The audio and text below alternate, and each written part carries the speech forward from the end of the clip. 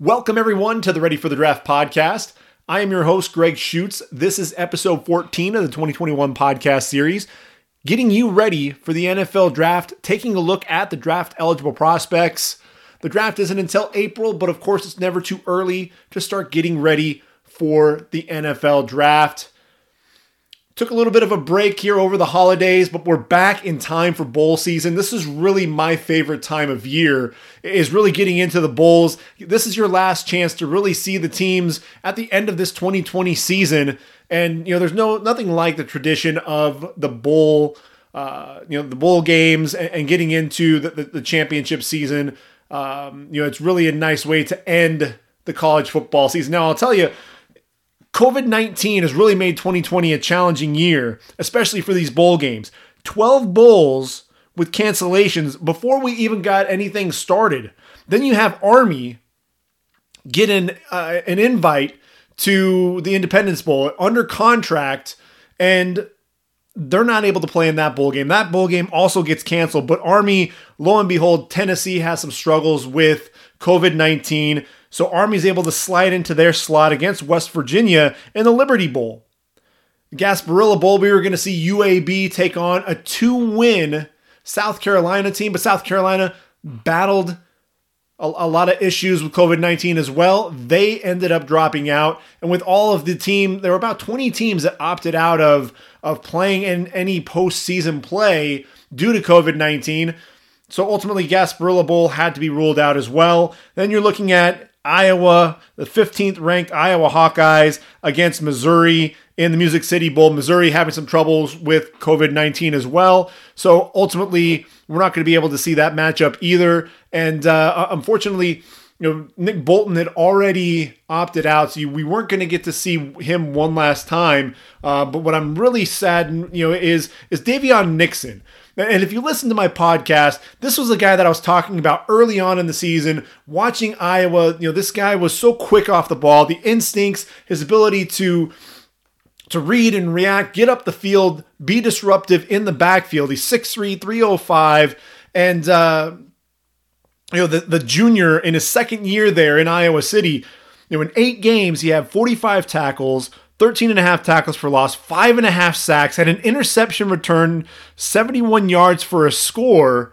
Davion Nixon was one of my favorite players this entire season to watch at that defensive tackle position. And I'll tell you what, he's draft eligible. There's a great chance that he could end up declaring for the draft. Why? He was a first-team All-American. I mean, when you look at those stats, he's able to play against the run. He also has the ability to push the pocket and get after the quarterback as a pass rusher. And in a draft where that defensive tackle draft class is really thin, you could see Davion Nixon sneaking his way into that day 2 conversation and could absolutely leave Iowa City and enter the draft in 2021. So it's really going to be interesting to see what happens with Davion Nixon. But unfortunately for the Music City Bowl, with Missouri having issues with COVID-19 and such, we're not going to be able to get to see him play. And there are 2 other guys in that bowl game that I would have loved to have been able to see one last time. And that's the safeties, Tyree Gillespie, Joshua Bledsoe.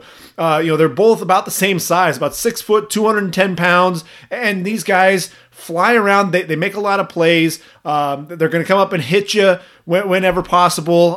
Tyree Gillespie, 12 pass breakups in his career, 146 tackles. A guy who I think, is going to be a day 3 safety, but a guy who I think is absolutely going to make an NFL roster. Joshua Bledsoe, another guy, has those ball skills as well. 18 pass breakups, 3 fumble recoveries, 2 forced fumbles in his career. One of those fumble recoveries he returned for a touchdown his sophomore season. These are guys that really started making a name for themselves, and I was really hopeful, to get to see those guys play against Iowa. See what they could do against Tyler Goodson and company running the football. Unfortunately, we're not going to get to see that matchup happen. But I'll do my best to make sure that we continue to break down both Iowa and Missouri as we move forward, taking a look at those draft prospects, especially a guy like Nick Bolton. My goodness, Nick Bolton, a guy who I think is very deserving of a first-round pick. He's one of the top 3 or 4 linebackers in this draft, hands down. 6 foot, 232 pounds. Look, in 10 games this year, he had 95 tackles, but 103 a season ago as a sophomore. 17 and a half tackles for loss. A couple of interceptions, 12 pass breakups. This is a guy, he's a 3-down linebacker. This is a guy who can rush the quarterback a little bit, make plays behind the line of scrimmage, but he can also drop into coverage, trust his eyes in zone coverage, and he can cover tight ends and running backs out of the backfield when he needs to. This is definitely a chase linebacker and a guy that I think can play inside or outside if called upon, although because of his lack of ideal height, that 6 foot frame, he'll probably be a middle linebacker at the next level. So again, we're going to be going through, taking a look at these bowl games, and as we go through, there are going to be quite a few guys that we won't be able to see play because they've already opted out to enter the NFL draft, some of them entering the transfer portal as well, and I'll do my best to try to cover each of those guys as well as we go through each of these bowl games. So when we take a look at things, first and foremost, we missed the conference championships. There were 10 conference championships and 10 conference winners, and so that's one of the things that we really have to start off. And when you talk about conference championships, you have to start with Conference USA. That was the first bowl game that we really got to kick off, and that was UAB taking on Marshall. And UAB, what a story! This is a program which just a couple of years ago, was no more. That football program, they eliminated the program and they brought it back. Bill Clark leading the program, and a guy who's been there from day one since this rebirth has been Spencer Brown. And look, Spencer Brown, 5'10", 224 pounds, over 3,800 yards, 41 touchdowns. He's the career rushing leader there for the Blazers. And, he outdueled Brendan Knox. And again, if you've listened to my podcast, you know that I'm a big fan of Brendan Knox, a guy who's going to run you over, a guy who wants to get north and south, very physical runner at 6 foot, 223 pounds. But Spencer Brown outplayed him, just flat out played him. 30 carries, 149 yards in that contest. A guy who, has surprising feet for a guy his size. This is a guy who's lost some weight. When I think of guys losing weight and adding some of that elusiveness, some of that lateral agility, I think of a guy like Kareem Hunt. This is a guy who was absolutely a tremendous running back there for Toledo. But Spencer Brown, I think, that was kind of the same way. A very explosive back, but ran with some power, and you saw really things change with Kareem Hunt when he lost that weight. You saw it at the Senior Bowl. You saw it at the Combine. This was a guy who looked to be a lot more explosive, and I think you're seeing that right now with Spencer Brown. And so this is going to be a guy, he'll be a day 3 pick, but I think he's going to be someone who will surprise you at the next level. Brendan Knox, in his own right, definitely a talented back.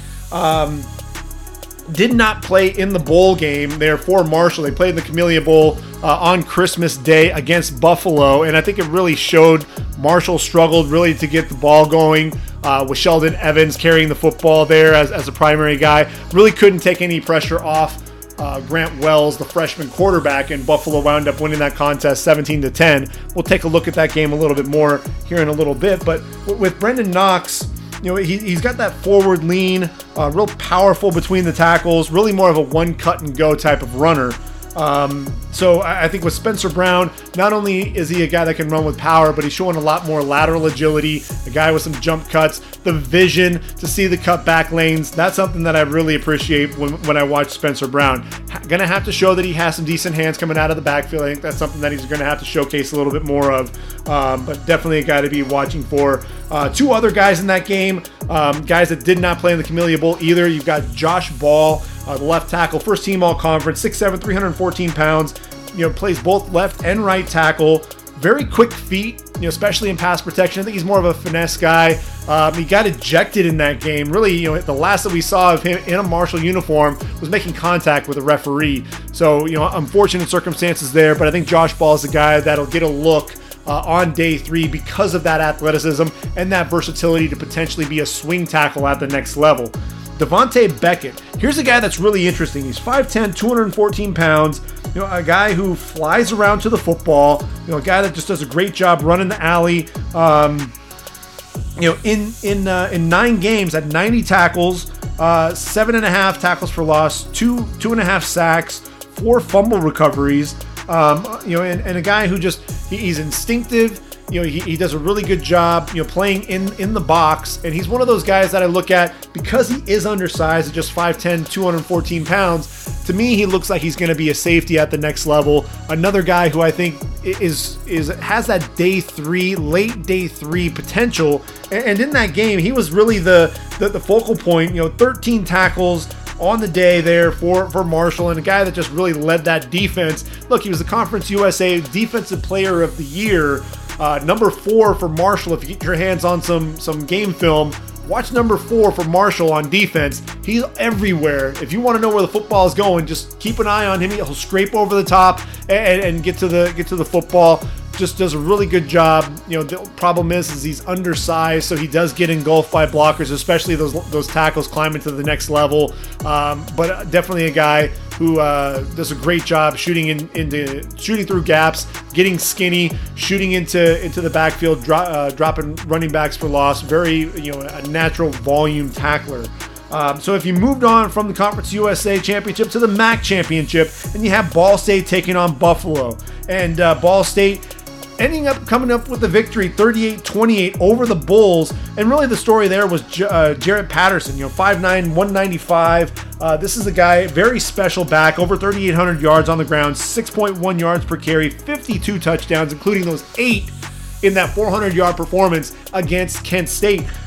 Just absolutely tremendous on the ground. But he ended up getting injured late in the third quarter in that ball game, and I think that was one of the things. He didn't get to play in the bowl game because of that injury. But the thing that you really have to appreciate are those lateral cuts. He'll make you miss in the backfield. He'll make you miss in the hole with very quick feet.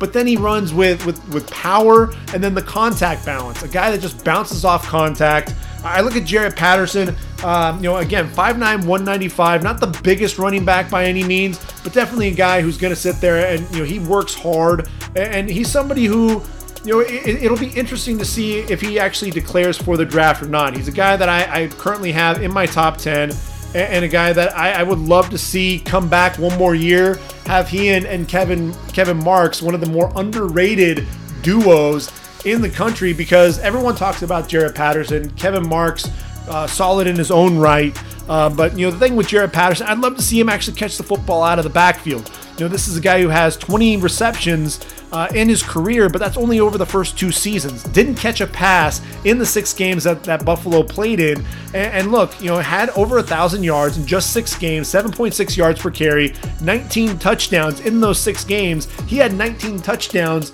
all of 2019. So definitely a special back, a guy who I think if he does come back to Buffalo, will set all kinds of records. But when you look at the running back class, there's a group there that's kind of bunched up in the middle. Is he able to separate himself? He's going to have to decide whether or not now is the time for him to actually enter that draft. I would love to see him come back, like I said, one more year there with Buffalo, but we'll have to see how that plays out. Buffalo also has Coyote Awosika. He's 6'5", 315. He's playing left tackle for Buffalo. But I'll tell you what, this is a guy who I think would thrive at the guard position. You watch him, blocking down on the defensive end to really seal the edge for Jarrett Patterson and Kevin Marks. Washing down defensive ends, really clearing out that left side. But then where he struggled was in pass protection. You saw some of the slow footwork, unable to sustain blocks because of that footwork as well. He'll bend at the waist at times. So to me, I think you take advantage of the power. You take advantage of his ability to really provide that punch at the point of attack. Let him play inside at guard. He'll probably be, I'd say, probably a 5th round pick, but a guy who I think would be a solid guard at the next level. Malcolm Kuntz, look, 6'3", 250 pounds, a speed rusher extraordinaire. This is a guy who's going to chop your hands. He's going to rip through, does a really good job bending and coming around the edge. 17 sacks in his career, 22.5 tackles for loss. This is a guy who it was supposed to be him and Taylor Riggins. Taylor Riggins ultimately did not play in 2020 at all. That was supposed to be his running mate, and we didn't get to see him there, like I said. So Malcolm Koonce was really a guy that teams were keying in on. You'd see a lot of double teams over on his side, and so I think that kind of hindered some of his productivity. In just 6 games, though, 6.5 tackles for loss, 5 sacks. So he was definitely someone who was starting to gain momentum as the season went on. So somebody who I think in that game he did have 1.5 sacks on the day, and again the hand usage, the explosiveness coming off the edge, definitely things to take notice of there. Ball State, though, I'll tell you what, a team defensively, since we're talking about defense, Christian Albright has a chance to be a guy at the next level. 6'2", 234 pounds, 28.5 tackles for loss, 13 sacks, 8 pass breakups to go along with a couple of interceptions, 8 forced fumbles as well. This guy has a nose for the football, a guy that can bend the edge as a pass rusher, but then can drop into coverage. I think he's a guy that could be a sleeper day 3 pick, possibly an undrafted free agent, but a guy who I think will make an NFL roster.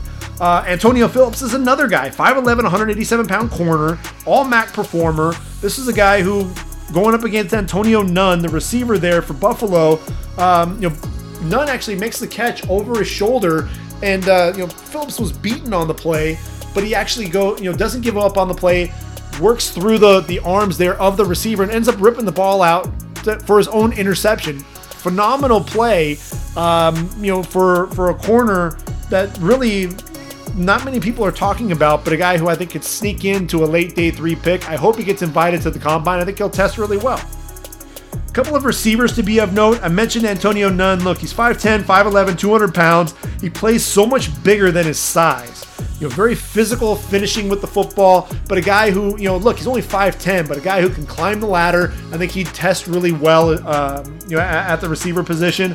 I'm going to give you a guy for Ball State, really more so for next year, is Yo'Hines Tyler. 6'3", 208 pounds. The junior, he's a big target.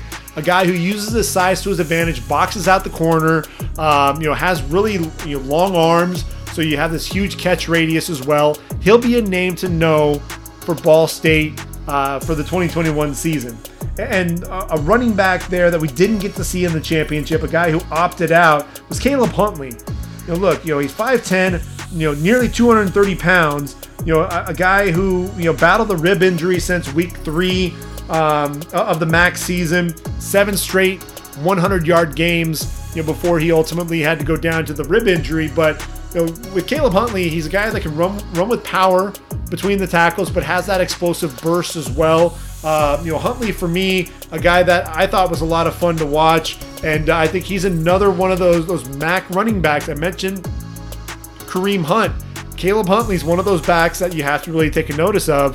And look, when you look at him when he's healthy, this guy was a workhorse. As a freshman and a junior, over 200 carries and over 1,000 yards in each of those seasons. Struggled with injuries in 2018 and 2020. So some of those, those red flags there with those injuries, the medicals have to check out with him. But look, you're going to get a running back who, again, can run between the tackles, and a guy that can bounce it outside as well. He's just going to have to show that he can catch the football out of the backfield, so he could be a developmental running back there at the next level. Pac-12 championship, look, 31-24, Ducks beat the Trojans. In this game, Kayvon Thibodeau, he's only a sophomore, but this dude's going to be a beast. He'll be talking about potential top 10 pick, 6'5", 250 pounds. Was working over Elijah Vera Tucker there down the stretch, really showing the explosiveness coming off the ball. Jalen McKenzie, the right tackle there for the Trojans, was beaten all day long by number 5. And I mentioned Elijah Vera Tucker. Look, he's 6'4", 310 pounds. The junior's declared for the draft. And, a guy who, look, when he kept his hands inside, got his hands on Thibodeau early, he was able to mirror him and actually show pretty good footwork. I love watching him climb to the second level. Showed really good power in his hands as well to really jolt the guy off the line. It was the change of direction. Got beaten by Brandon Dorless for a sack. The defensive end there, 280 pounds. did just fine with his kick slide, taking him up the field. Once he got even with the quarterback, Dorlus worked back to the inside, and that's really where Alijah Vera-Tucker struggled with that lateral agility, that lateral quickness to be able to stop and change those directions. That's where he struggled, and that's ultimately where, not only Dorlus but Thibodeaux as well started taking advantage of that. And so I think Vera-Tucker, I think everybody knows he's going to be a guard. But look, I keep talking about it. He was the offensive lineman of the year last year, and he had the number 18 overall pick in Austin Jackson playing next to him at left tackle. Alijah Vera-Tucker, sleeper guy there for a potential first-round pick as a guard. Trojans, they don't have a bowl game. They were one of the teams that opted out, but I'd be remiss if I didn't talk about Talanoa Hufanga, Pac-12 Defensive Player of the Year and first-team All-American, 6'1", 215-pound junior. Look, this is a guy who can do it all. He's really put everything together. He was kind of a heat-seeking missile that would fly around to the football, but really played with reckless abandon, no regard for his body whatsoever.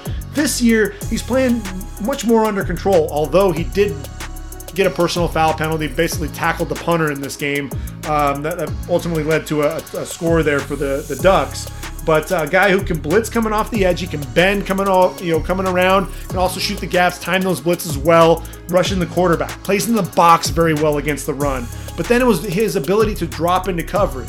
We knew that he could play sideline to sideline, but dropping into coverage, he had 4 straight games with an interception and came within a hair of having an interception in a 5th straight game. There was a tip there right at the goal line, and had this dive and just about had that pick. It just squirted out at the last moment. But Hufanga in that game, 12 tackles, 2 sacks in a losing effort there for the Trojans. And one final guy that I have to mention, and that's Amon-Ra St. Brown. I think he's the best receiver nobody's talking about. 6'1", 190 pounds, the junior, very physical receiver. Guy who, they mentioned on the broadcast was benching 135 pounds at the age of 10. His dad was Mr. Olympia. This is a guy, he speaks 5 languages fluently, very intelligent kid. And you see that with his play out on the football field. Knows where the zones are, does a great job reading defenses, very fluid athlete, led the Pac-12 in receptions. But, when he went down to an injury in the 3rd quarter, the Trojans, when they made their 4th quarter runs, Kedon Slovis needed his go-to target, number 8, Amon-Ra St. Brown, and he wasn't out there on the football field. Ultimately, the Trojans go down to the Ducks, and, Amon-Ra St. Brown has a big decision to make. Does he enter the draft, where he'd be a potential day 2 pick? I think he'd be a 2nd rounder. Or does he come back one more year, one more shot with Kedon Slovis, Drake London and company? That's really going to be the big question, but I think he would be a day 2 pick right now. Big Ten Championship, this is an interesting one. Look, Buckeyes 22-10 winners over Northwestern, and Justin Fields had an off day. 12 of 27, 114 yards, 2 interceptions. And look, I know he had the sprained wrist, but there are some questions now about Justin Fields, especially in these big games. In the 2 games that he played against Indiana and Northwestern, he went a combined 30 of 57, which is 52.6%, for just 414 yards, 2 touchdowns, 5 interceptions.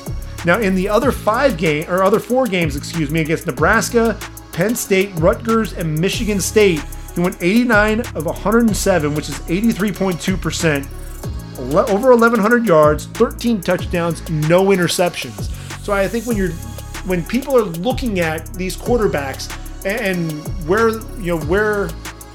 are you going to differentiate between these guys, that really has to come into play for a guy like Justin Fields. When he was really under adversity, when the games were their biggest, he struggled. He struggled at times. And so that's really the biggest thing that you really have to take away from is, has Zach Wilson closed the gap on Justin Fields to the point where Zach Wilson is the number 2 quarterback? I have him as my number 2 quarterback, but I'll save that conversation for when we talk about the bowl game, because I'll tell you what, that performance was special. But Justin Fields really didn't have to do a whole lot in this game anyway, because Trey Sermon was a beast. 6'1", 215 pounds, a guy who ran for 331 yards on 29 carries, 2 touchdowns, a guy who ran with power, ran with speed, excellent vision, cutback ability.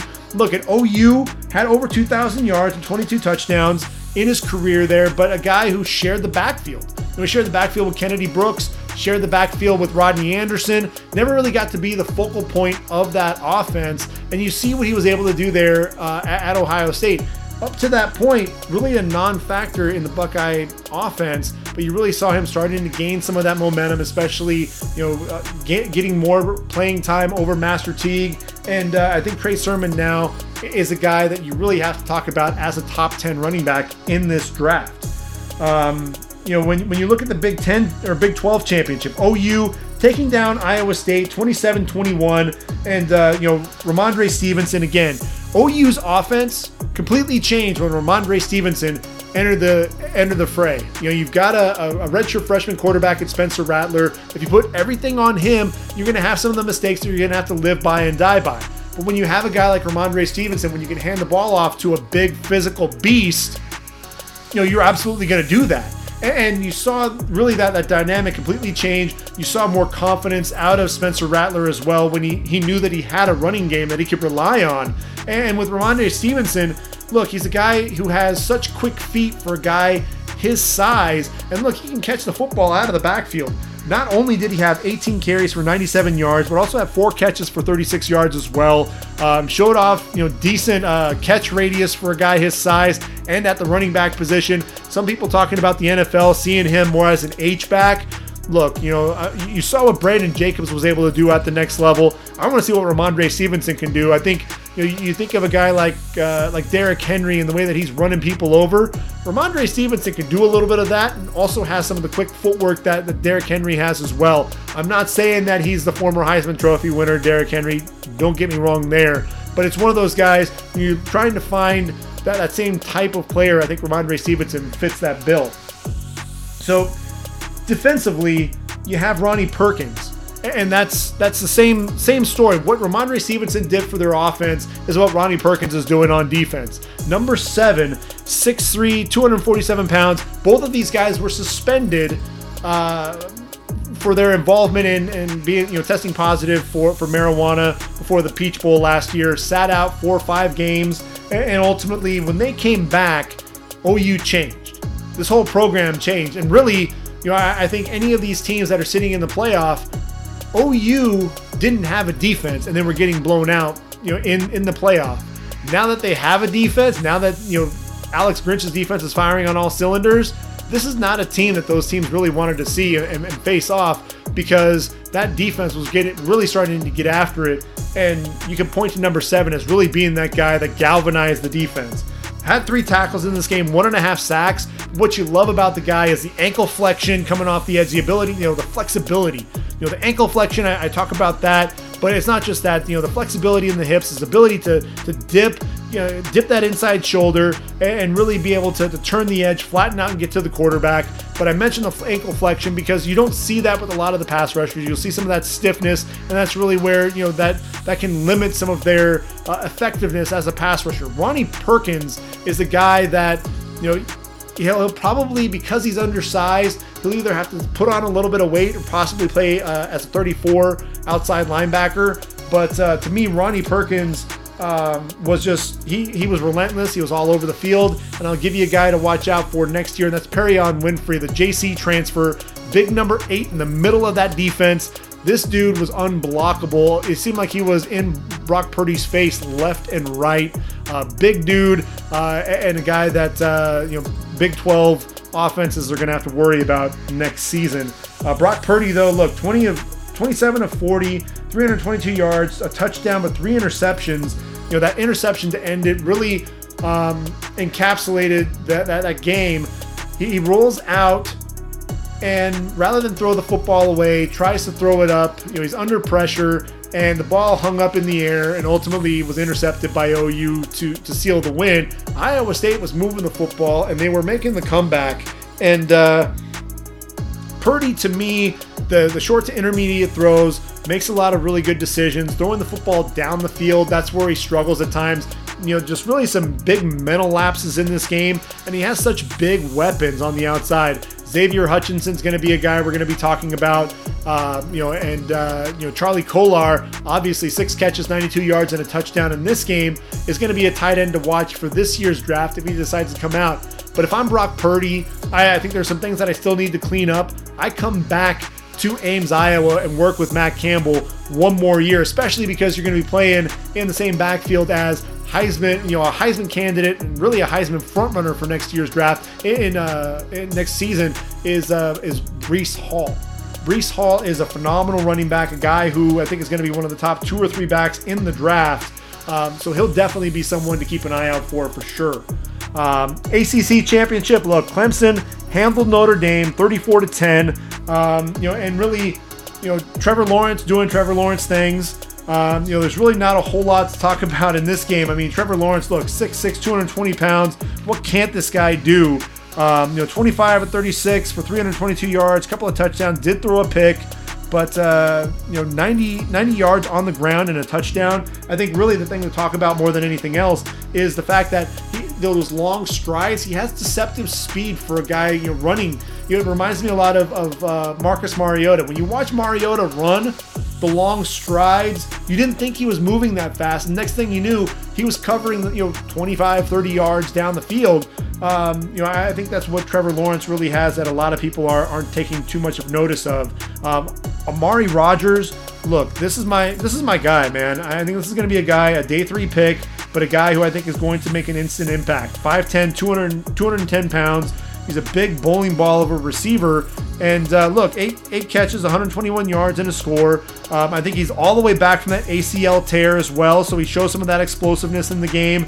And a guy who I think is a savvy route runner and really just an intelligent player. Graduated, that week before the game. And a guy that I think, he's just going to continue. His stock is going to continue to rise. I think people are going to watch him and really fall in love with his gameplay. One other guy to be mindful of is Tommy Tremble, the tight end there for Notre Dame, 6'3", 242. Redshirt sophomore, junior. The Notre Dame really doesn't call out the red shirt, so I think he's actually a redshirt sophomore.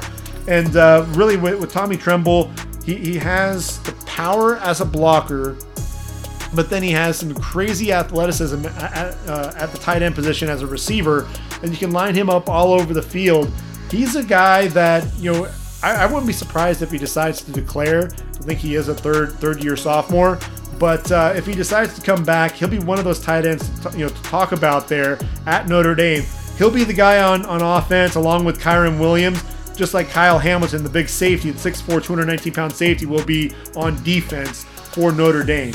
Now, the Mountain West Championship, look, San Jose State finally gets it done. Their first ever ranking in the top 25 at number 24, and the first Mountain West Championship.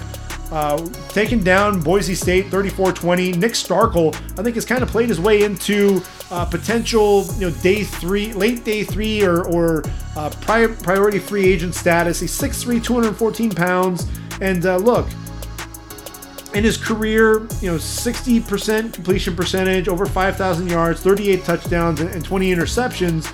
But in this game, man, he was on fire. 32 of 53, 453 yards, 3 touchdowns, showing tremendous touch and accuracy on his deep ball, throwing the football to Trey Walker and Bailey Gaither, a guy that just looks so loose, blitz in his face, really able to get the ball out to Bailey Gaither on a vertical route, put the ball right over the corner, dropped it in the bucket.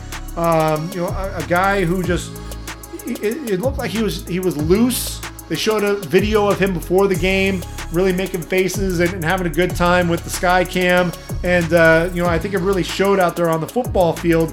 He's an interesting prospect because, look, he was a grad transfer from Texas A&M and Arkansas. Really an interesting prospect.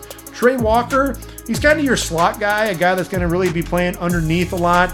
Really on crossing routes, does a great job. Get the ball in space, let him do his thing. Bailey Gaither, had an ACL tear in 2018, but a guy who, look, he beats the jam, gets vertical, very intelligent route runner. He's one of those sneaky guys that you could find at least making a camp. And he's one of these are two guys that I think teams will have a hard time cutting because they're going to love the way that they play. Derek Deese, Jr., son of San Francisco 49er and USC Trojan Derek Deese, 6'4", 235, 240 pounds, has these just long arms. I mean, he's got this freakish wingspan. You just put the ball anywhere near this guy, he'll have a chance there at the tight end position. And then a guy, we'll see if he comes out, Cade Hall, there for San Jose State, 6'2", 260 pounds, only a junior. This is a guy who put on 40 pounds and has become a menace in Mountain West backfields. Had 26 tackles, 12 for going for loss with 10 sacks. A guy who just has tremendous hands, does a great job to slap and then rip through to get into the backfield. Has a great push-pull as well. Does a great job setting the edge against the run, and so I think with Cade Hall, I'd like to see him come back one more year. Look, he's 6'2", 260 pounds, about the right size. Can he put everything together again? If he does that, he'll be one of those names that we're going to be talking about moving up draft boards. Remember Zaven Collins? I've talked about him. He's one of my favorite players, if not my favorite player in the entire draft. As a sophomore, he was a player playing next to the intelligent middle linebacker Cooper Edmiston, and this year really having that breakout year. I thought, you saw the talent, you saw him, all right, this is a guy that you have to be on notice of because of his athleticism, put everything together in 2020. Cade Hall is one of those guys that's on the verge of really breaking out and us talking about a San Jose State Spartan potentially being a first-round pick next year. That's one of my hot takes here. So we look at the SEC championship. I'm just going to talk numbers. Why not? Alabama, Florida, 52-46. And this was a game that was just absolutely ridiculous with everything that was going on in this game. You look at Mac Jones, 33 of 43, 418 yards, 5 touchdowns and an interception. Kyle Trask, hey, you know what? I go 26 of 40, 408 yards and 3 touchdowns as well. The 418 and 408 yards, the two highest performances or in terms of pass yards in SEC championship history. These guys were all, just money. And when you watched it, the more you watch, Mac Jones throws to so many wide open receivers. And it's because of the way that Steve Sarkisian draws up the offense. He's got two guys that are lined up to one side and Devontae Smith lined up to the other side. They end up crossing, and what ends up happening is the defense, there's some confusion, and Devontae Smith sneaks out the backside and is wide open for a 31-yard touchdown. And you see that time and time again, receivers getting open, and it's nothing to take away from the talent there for the receivers, but it makes it a hard study to watch Mac Jones just because he's throwing to a lot of open receivers.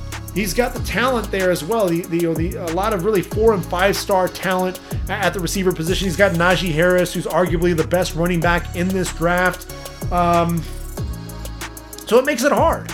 But the thing that you can evaluate, and what makes it a lot of sense though, is his pocket presence, his ability to just the subtle movements to buy time in the pocket, his ability to climb the ladder when he needs to, his ability to get outside and then move, always keeping those eyes down the field, and then the ability, the eye discipline as well, looking off the safety, holding that safety there on one side, coming back, able to get one-on-one coverage down the sideline. So that intelligent play there for Mac Jones.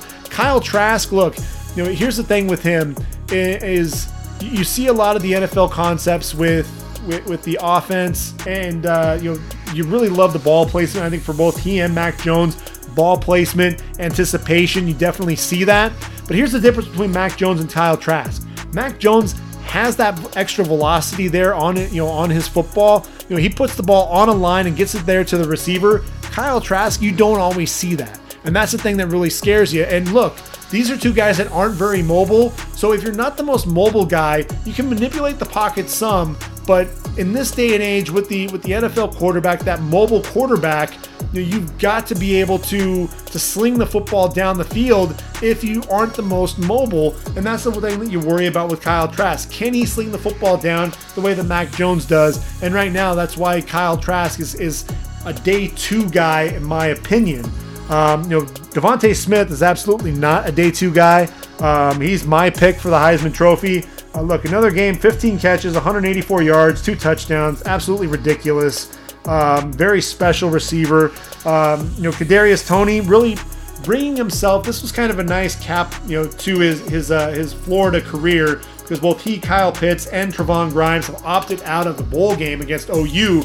And Kadarius Toney, 8 catches, 153 yards, and a touchdown. Still lacks some polish to the route running. Probably leaves some extra yards out on the field.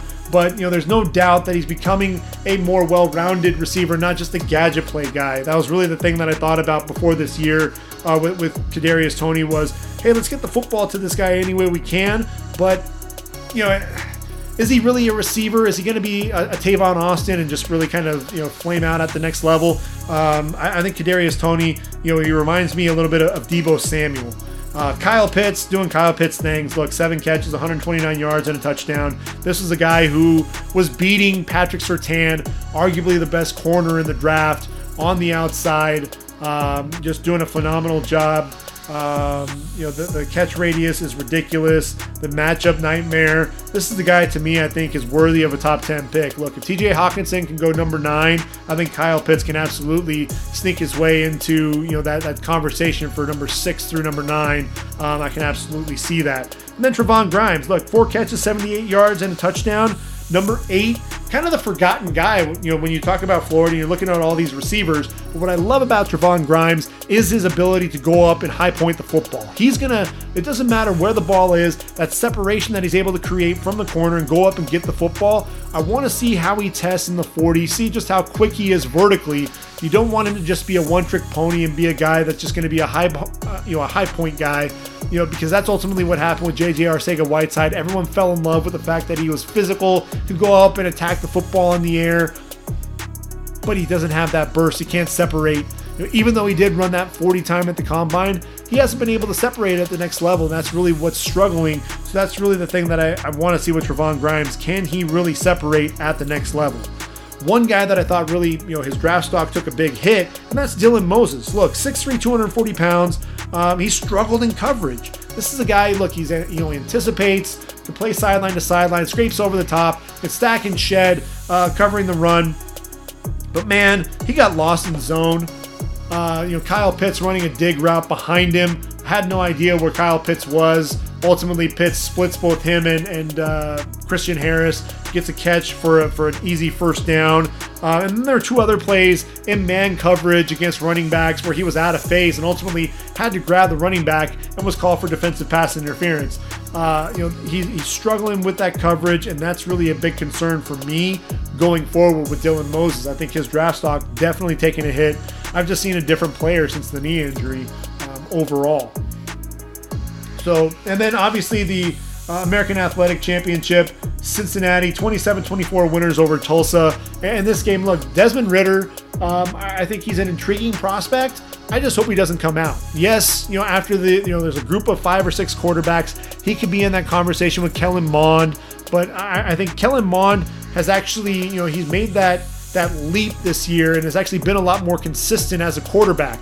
So I think he could be an early day 3 quarterback. He may end up getting drafted higher because there is that demand for the quarterback position. I think Desmond Ridder needs to come to Cincinnati for one more year, really hone some of those skills a little bit. But a guy who I think, he has a tremendous arm. He has the legs. I just think he needs to put everything together, become a little bit more accurate, especially pushing the football down the field. But Desmond Ridder will be a guy that we'll be talking about for sure in a talented quarterback class in next year's draft.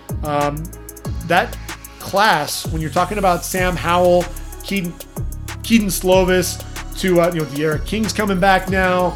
You got Phil Dracovic. There are a lot of really talented quarterbacks, but I think if he comes back, Desmond Ridder deserves to be in that conversation among those really solid quarterbacks. Carson Strong's another guy. There are a lot of really talented quarterbacks. So it'll be interesting to see exactly what Desmond Ridder decides to do with the draft. But I think right now he's probably still a year away. So those were the conference championships. As I mentioned, And there have been quite a few bowl games that we've gotten to see so far to this point as well.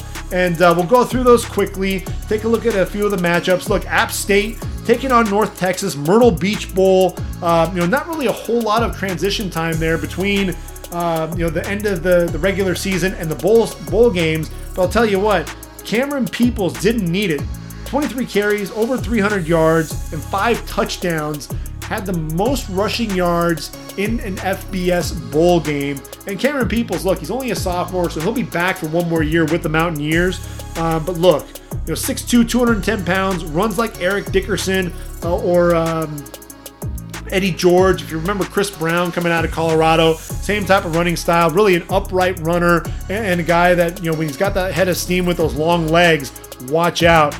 Really a lot of fun to watch there for App State. Thomas Hennigan, here's a guy to watch out for there for App State, a guy who I think, is a possession receiver, a guy that teams are really going to love. He's 6'1", 205. He's battled a leg injury throughout the season, but he's continued to come out, continue to play hard for that program. And so he's a guy to me, I think if he can get right during the pre-draft process, he'll be a guy that could end up being a steal late on day 3.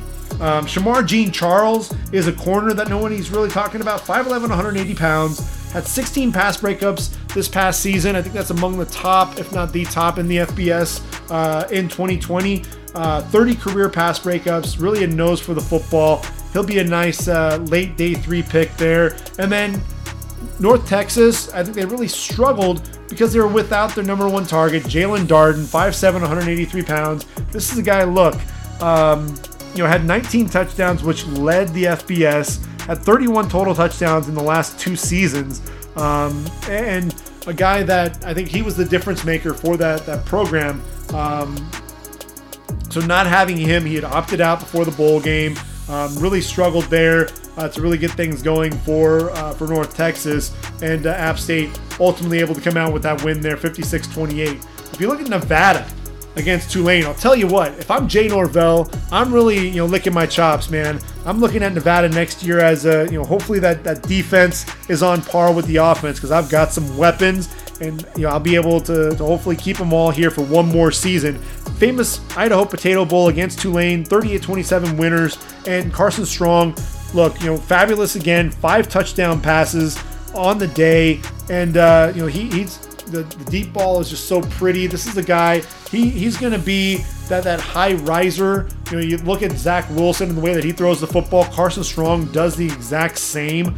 Romeo Doubs is a receiver with long arms, a guy that is a mismatch for corners because of that catch radius. Just put the ball anywhere near this guy and he's going to go up and get it. And then Cole Turner, 5 catches, 60 yards, and 2 touchdowns.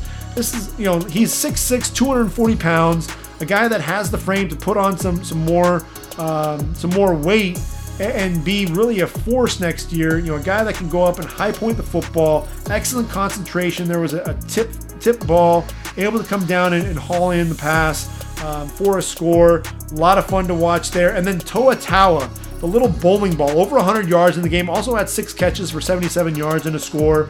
Toa Taua, he's 5'9", but 210 pounds, at low center of gravity, he's a pinball, bouncing off of tackles, shows really soft hands in the passing game.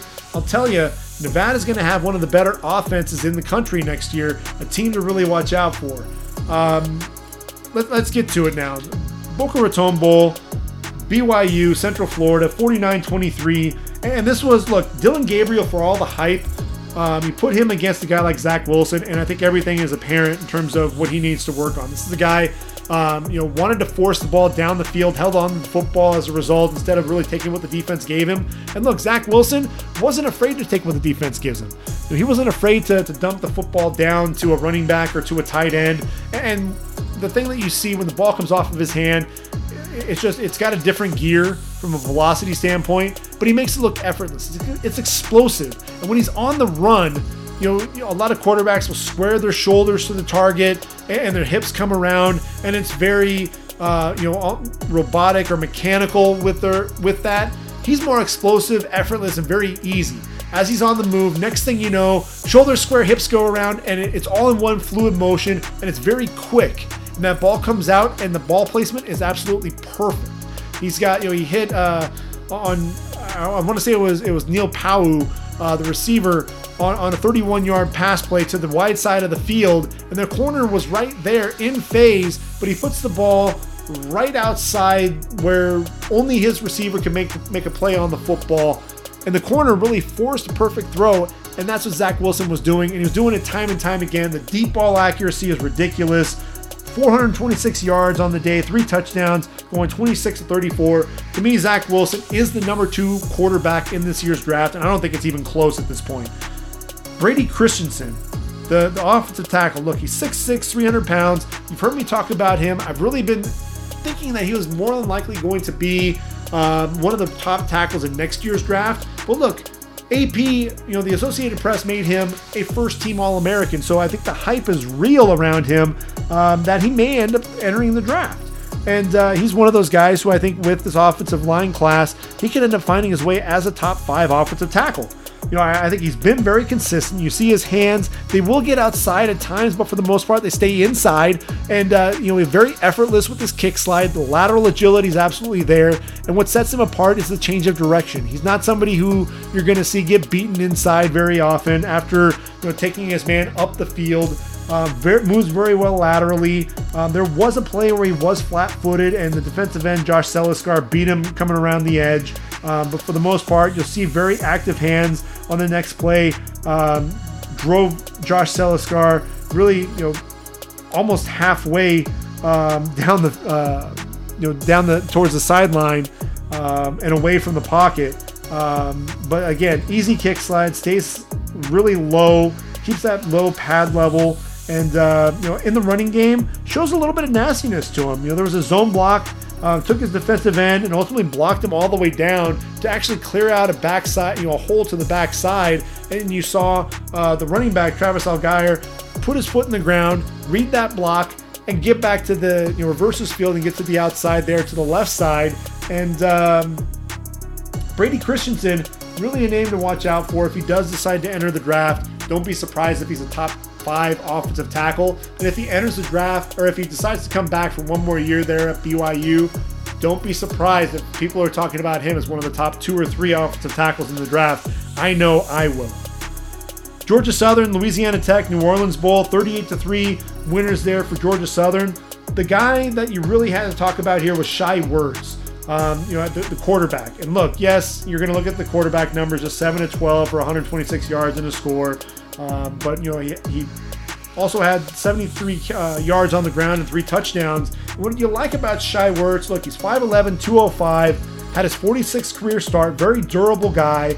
What I really like about him is his vision, his athleticism, his ability to make people miss in space, and then his ability to find the cutback lanes. They run that option play, and it's one of those things where he made the right decision, when to pitch the ball, when to take it, and just reading the defense and ultimately finding those lanes. I think he's a guy that, if a team ends up taking a chance on him as an undrafted free agent, bring him in on the practice squad, let him get used to either being a receiver or a running back. But I think his natural ability running the football is one of those things that you're ultimately going to see Shai Werts, I think, in an NFL uniform, at least in a camp. And I think it'll be interesting to see how he shakes out. Memphis taking on Florida Atlantic in the Montgomery Bowl, in the Crampton Bowl there. And Brady White, a quarterback who I think may end up getting a look at the next level. 22-34, 284 yards, 3 touchdowns, an interception. A guy that's just rising up the draft boards there. Up the leaderboards there for Memphis. And I feel like he's been there forever. A guy that just continues to get better and better. A transfer there from Arizona State, followed Mike Norvell to Memphis. And, he's a guy, he left on a high note there, a win there for Memphis. And so he's a guy that I think you really have to watch out for when it's all said and done. Hawaii beat Houston 28-14 in the New Mexico Bowl, which was played, ironically enough, in Frisco, Texas. New Mexico having a lot of trouble with COVID-19. That's the reason for the move there to Texas. And, this is a team in Hawaii, Todd Graham, really, he has this team playing very well. And Darius Muwasu is the guy that you really have to be on the lookout for. 9 tackles in the game, had a sack, an interception, a couple of quarterback hurries. He's 6'3", 223 pounds. Again, only a sophomore, 7.9 solo tackles per game, which led the FBS. Very athletic guy coming after the quarterback. He and Christian Trahan, the tight end there for Houston. I mentioned him before. 6'3", 245 pounds, very athletic, 5 catches, 88 yards, and a score in this game. This is a guy who loves to attack the seam. Very powerful as a blocker, believe it or not, as well. So he's a guy that I could potentially see as an H-back there for a program. Camellia Bowl, Marshall, Buffalo, Jarrett Patterson, as I mentioned, he was injured. Marshall without their stars in Knox and Ball and Beckett. Low-scoring affair, 17-10. Kevin Marks, though, 35 carries, 138 yards, and a couple of touchdowns. This is a guy who I think for next year is going to be a name that we're going to be talking about there in MAC play. The lateral quickness, his ability, the speed to get to the outside. You saw that, some of that elusiveness when he gets out to the edge, especially, able to sidestep some of the over-pursuing defenders that were coming in there trying to bring him down. Had over 100 yards at 13:30 to go in the second quarter. Really a lot of fun to watch. Kevin Marks there, 6 foot, 205, redshirt junior there for Buffalo. Georgia State, 39-21 winners in the Lending Tree Bowl against Western Kentucky. And honestly, this was the game that was kind of the sending off for D'Angelo Malone, who, look, he could still come back at 6 tackles in the game, shutout from a sack standpoint, 41.5 tackles for loss, 14.5 sacks. This is a guy who plays all over the field. And look, he's only 6'3", 231 pounds. You'd love to see him add some weight. Brian Burns added about 15, 20 pounds, and that made all the difference in the world for him as he made the leap to the next level. I'd love to see D'Angelo Malone do a similar thing in terms of adding some of that weight to his body. I'd love to see him come back for one more year, and he's one of those guys where I think it may actually happen. First Responder Bowl, Louisiana against UTSA, 31-24 winners for the Raging Cajuns. This was all about the running backs. Elijah Mitchell, Trey Regis for Louisiana, and then Sincere McCormick for UTSA. And Elijah Mitchell, this is a guy who runs with some attitude between the tackles. He's not the biggest guy, but he is 5'10" and 218 pounds. Has 11 100-yard games in his career, and a guy that, for me, when I watch him play, he has the ability to catch the football out of the backfield, shows some soft hands as well, the vision to see the hole, put the foot in the ground, get north and south. The contact balance is definitely there as well for this guy. To me, I think Mitchell has that capability of being a potential late day 2, early day 3 guy. I think Trey Regis, the bowling ball of the group, 5'10", 222 pounds. He's going to be more of the, he's the thunder to Mitchell's lightning, if you will. The power in his legs, contact balance, running through arm tackles. Really a guy that's more of a one cut and go type of a runner. Not really using the passing game all that often. He'll be a day 3 guy, but a guy that if you need to get some tough yards down the stretch, Trey Regis is going to be your guy. And then I mentioned Sincere McCormick. Look, he's only a sophomore, 5'9", 200 pounds, Conference USA Offensive Player of the Year, over 1,300 yards on the ground. I'm sorry. A guy who you watch him run, puts that foot in the ground and gets north and south. Another guy that really lowers the pad level, runs behind those pads, and will run you over, but then also has that lateral agility to get to the outside. He's another guy that we'll be talking about next year as a potential early entry, and you don't think about that so often from Conference USA, but Sincere McCormick, again, a guy that was fun to watch. And then 2 guys in the middle that you have to be on the lookout for. I'll give you one first for UTSA, the Roadrunners. Jalen Haynes, he's 6'2", 290 pounds, and this is a guy, he saw double teams all day, but he's got tremendous effort. He has great power in his hands coming off the football, fights through double teams, but that burst, coming off the ball, he keeps that pad level low. And yes, he's not the biggest guy at 6'2", 290, but he uses that leverage to his advantage and is able to fire back into the guy, usually it's the center that he's lined up over, and he's driving the center into the backfield, then uses a really quick swim move to get by him and pressure the quarterback. And again, he runs really well. He played both the nose tackle and a 3 technique. He'll be a name to watch out for in NFL camps. And then Taylon Humphrey, I think, has a chance to be a day 3 pick. He's 6'5", 333 pounds. When his pad level gets high, he gets blown back off the football. But when he stays low, definitely has that pop in his hands to really jolt that center back. Really strong at the point of attack, extends those arms, and isn't going to give ground. Stout versus the double team as well. A guy that can eat up a lot of space. But again, if that pad level creeps up, he's not really much of a factor. So that's really going to be the biggest concern is can he keep that pad level low? And I think the game of the entire bowl season to this point, Liberty against Coastal Carolina. Holy cow! 37-34 winners for the Flames, taking down the Chanticleers of Coastal Carolina, number 12 ranked Chanticleers. And this was a game. Look, Malik Willis, only a junior, not the best day throwing the football. Had a couple of interceptions, no touchdowns, but look, he's tremendous with the football in his hands. 137 yards on the ground, 4 touchdowns.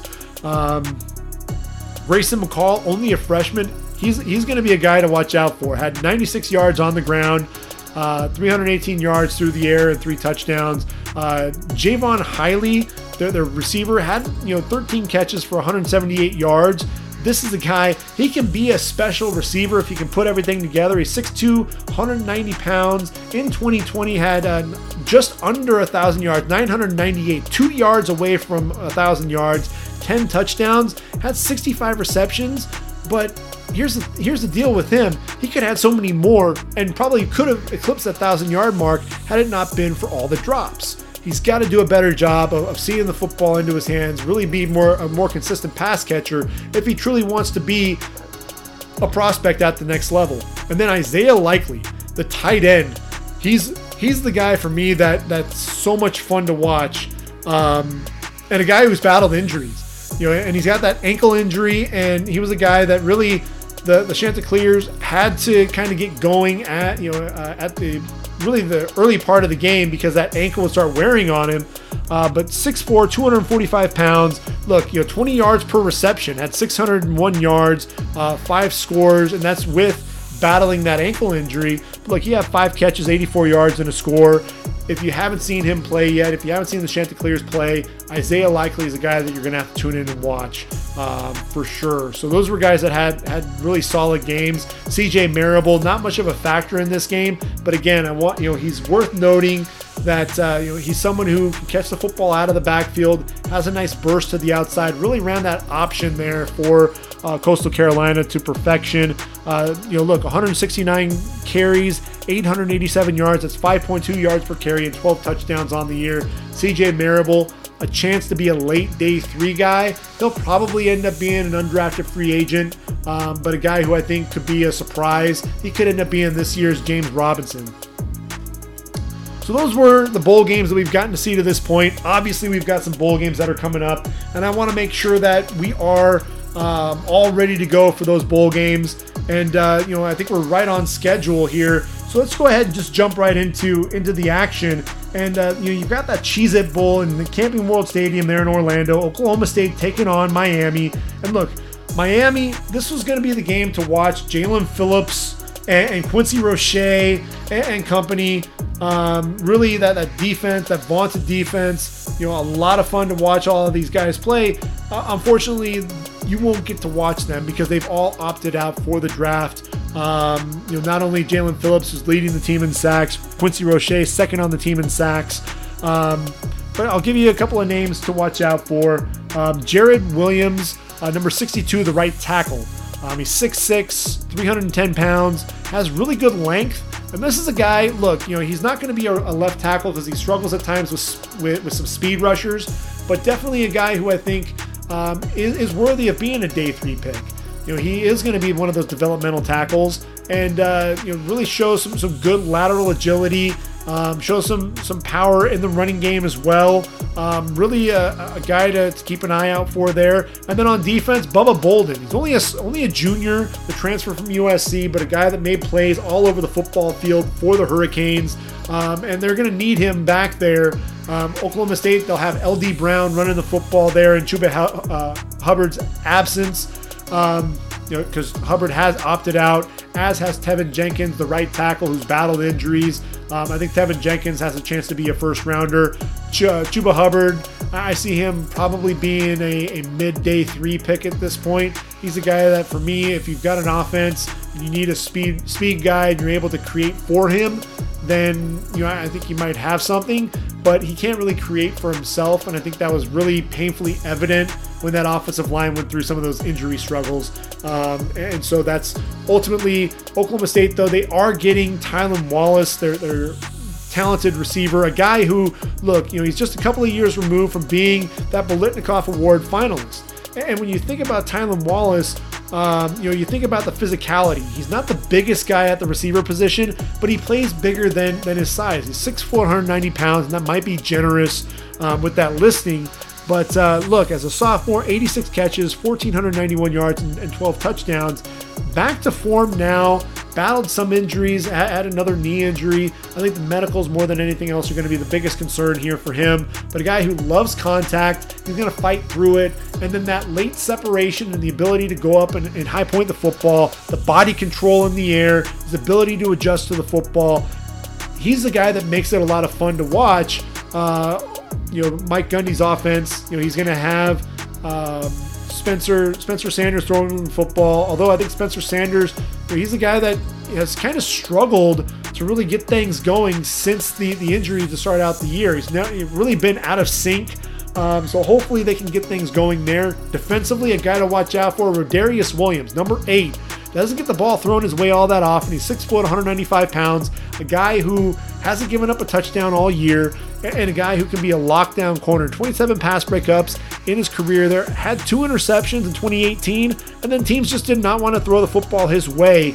18 pass breakups in his first 2 years. Last two seasons, just 9 pass breakups. So, definitely a guy who, as his career went on there in Stillwater, teams just shied away from him, and there's a reason for it. He's a guy for me. I put him into my top 10 in the corners. A guy that teams are not, or people aren't really talking about. I think teams are going to fall in love with him as they start getting through the pre-draft process. So as we continue to move along through the bowl games here, if I can get that back up here on my system. So you've got the Valero Alamo Bowl, and that features Texas going up against Colorado. Now Texas, they're going to be without a lot of their studs. So you're missing Samuel Cosme, the left tackle, who I think right now is probably your number 3 tackle. I've got him behind Christian Darrisaw at number 2, then obviously Penei Sewell at number 1. If you consider Rashawn Slater a tackle, I need to start thinking about that potentially being that guy. Isaiah Wynn really showing that those guys that lack length at the offensive tackle position can still get the job done. So you may also see Samuel Cosme fall to the number 4 tackle. I think there's some things, some that lower body that he needs to work on a little bit. He's definitely a finesse offensive tackle. Does have some power in his hands, but I think he's more of a finesse guy because he doesn't have the footwork and the base to be able to anchor. So I think that's what's ultimately going to hurt Samuel Cosme a little bit. He won't be there. Joseph Osai, he's one of the few guys who I think he was definitely helped himself the most. He's on that short list. He and Zaven Collins are the 2 names that come to mind that really now are being talked about as first round picks. 6'4", 253 pounds. I remember talking at the beginning of the year, he just didn't look all that explosive. His spin move, too many steps, and then all of a sudden, as he got going, I guess it was just the fact that there really wasn't much of a training camp for them. Man, 55 tackles in 9 games, 15.5 going for loss, 5.5 sacks. A guy that just was wreaking havoc coming off the edge. And man, what he did against Oklahoma State to preserve the victory for Texas in the red zone, chasing down Spencer Sanders and getting that sack to end the game, was phenomenal. One of the best plays of the entire college football season, in my opinion. He won't be there. Caden Stearns, I honestly, I don't understand the hype with Caden Stearns. To me, he's a guy that should come off the board somewhere day 3, mid-day 3 pick. I just don't think he's lived up to that hype from his freshman season. He was a freshman All-America, had 4 interceptions, another 4 pass breakups, a guy that seemed to fly all around, all over the field. I just think that he's kind of regressed as his career has gone on there at Austin. But he's opted out as well. So really, the only guy that you're really going to get to watch there at Texas in the bowl game is Sam Ehlinger, their quarterback. And this is a guy, look, we talk about him being a gamer. He's 6'3", 225 pounds. Yes, he has thrown for, has completed 62.5% of his passes. But this year, just 60.1% of his passes completed, 25 touchdowns, 5 interceptions. But when you look at the interceptions, 27 total interceptions in his career. Yes, he has the 93 touchdowns, but a lot of ill-advised decisions, especially late. Some of the interceptions that he threw, the one against OU, Texas trying to drive down and score, and ultimately, just a bad overthrow, and ultimately hit Trey Brown in the end zone. To me, he's not much of an NFL prospect at the quarterback position. But what I'll tell you, this is a big, physical kid, and a guy who I think could have a home being another Taysom Hill type. And when I say that, when you look at him, over 500 carries, 1,908 yards, 33 touchdowns. He's big, he's physical, and I think you can use him in that way. Look, he's actually has 9 receptions in his career as well. I think that's really, for me, when I look at Sam Ehlinger, I think he'll be more of a Taysom Hill guy. He's not going to be a Blake Bell guy, not like the Belldozer there at OU, who's transitioned to the tight end position. I think ultimately Sam Ehlinger is going to be that Taysom Hill type of player, and I think that really makes a lot of sense to me. So you'll have him going up against Colorado, and when you look at Colorado, I think Mustafa Johnson is a guy that has to draw some of your attention. He's 5'11", 290 pounds, wears number 34 up front, undersized defensive tackle, plays a 34 5 technique in that 34 defense. A guy who really hasn't lived up to the hype since his sophomore season, battled some injuries, and I think that's really going to be the biggest red flag. But look, 15.5 tackles for loss, 7.5 sacks as a sophomore. Since then, just managed 9.5 tackles for loss, 6.5 sacks in just 13 games in his final 2 years. And, but a guy who I think, because of that explosiveness, because of his ability to play with leverage, he's someone that you at least have to consider as a potential undrafted free agent who could end up making an NFL camp. But the guy that I feel bad for is Nate Landman, the inside linebacker there for Colorado. Suffered a season-ending ankle injury in their last game. And look, 284 total tackles in his career. Really, the last 2 seasons as a sophomore and junior, over 100 tackles in each of those years, 36 tackles for loss, 10 sacks, 3 interceptions, 7 pass breakups. A guy who just has a nose for the football, incredibly instinctive. I think that he's actually a 3-down linebacker. He can drop into coverage, does a really good job reading the quarterback's eyes. He's really good coming downhill, but I saw some lateral quickness this year that I don't think I really saw in past seasons. So he was really an intriguing prospect for me, and now because of that ankle injury, I wonder if he's going to come back and play there at Colorado for one more year. Carl Durrell really had things going there for Colorado, so it'll be interesting to see if Nate Landman does come back for one more year there with the Buffs. Wisconsin taking on Wake Forest. We don't get to see Carlos Boogie Basham in the Duke's Mayo Bowl. And look, Boogie Basham, a guy who I think has more explosiveness than AJ Epinesa, but when I look at him, it's hard not to see that. The 6'5", 285 pounds, has 19.5 sacks, 35.5 tackles for loss, also has 8 pass breakups, 7 forced fumbles. A guy who, he bends pretty well coming around the edge, has a little bit more explosiveness, a little bit more juice to him, and like Epinesa, has that that ability, that effort, nonstop effort, working to the quarterback.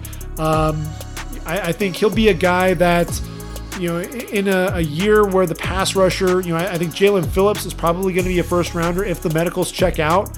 So I think Carlos Basham will probably be an early day 2 guy.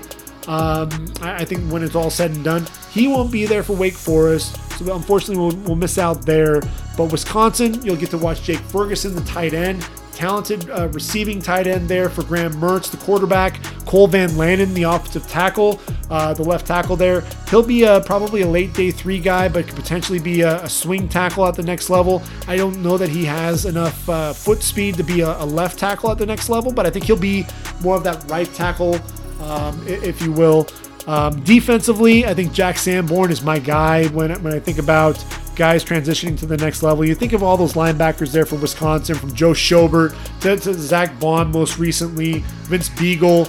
I think this is the next guy that you're going to be talking about. Chris Borland, how can I forget him?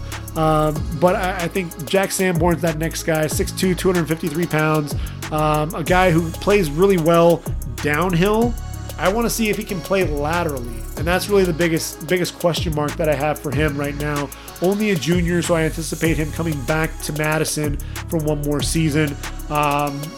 Music City Bowl, there on December 30th, as I mentioned, will no longer happen, so we won't get to see that matchup.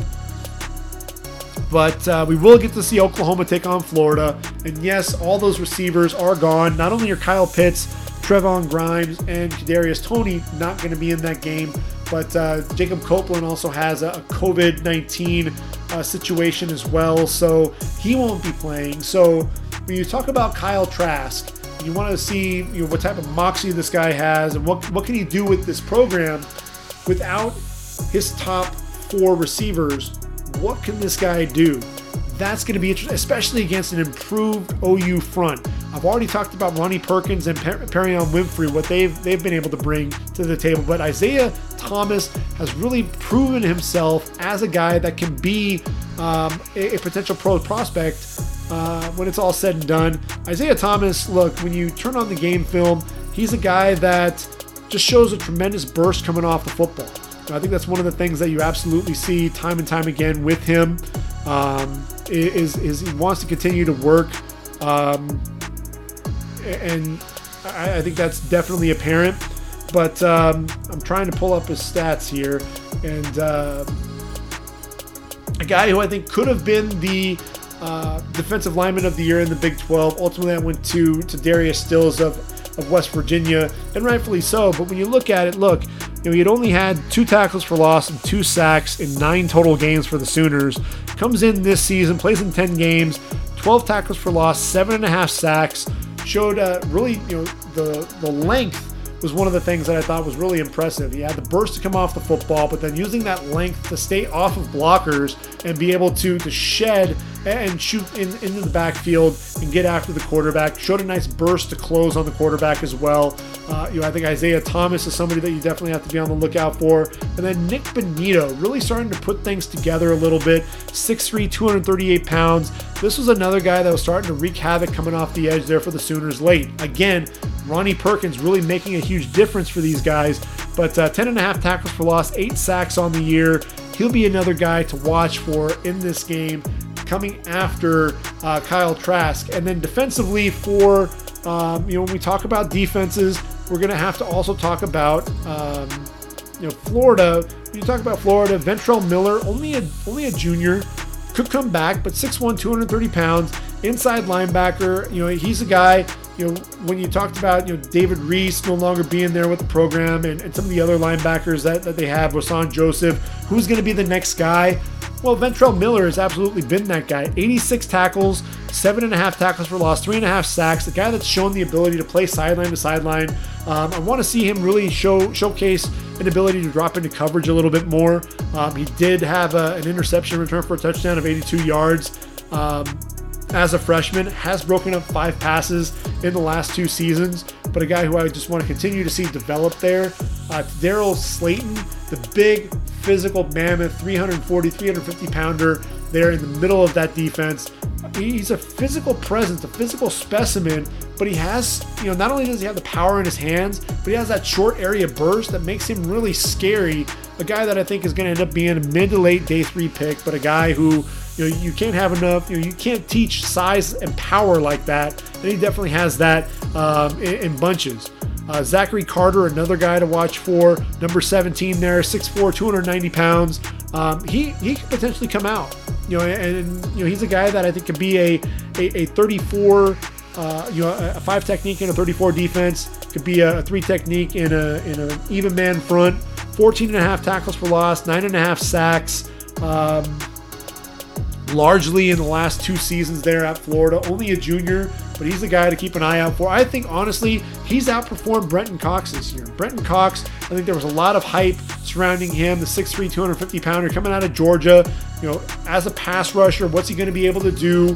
Redshirt sophomore season there for Florida, and he kind of underperformed. He did have 10 tackles for loss, just 3.5 sacks, and a guy who I thought was getting blocked rather easily at times. He faced Alex Leatherwood, and yes, Alex Leatherwood's one of the best tackles, but he didn't even have to work on half of his blocks. It just looked like he shut Brenton Cox down, and you really didn't see a secondary move from him. So to me, when I look at this, I think Brenton Cox needs to come back and have a big year there for Florida next season.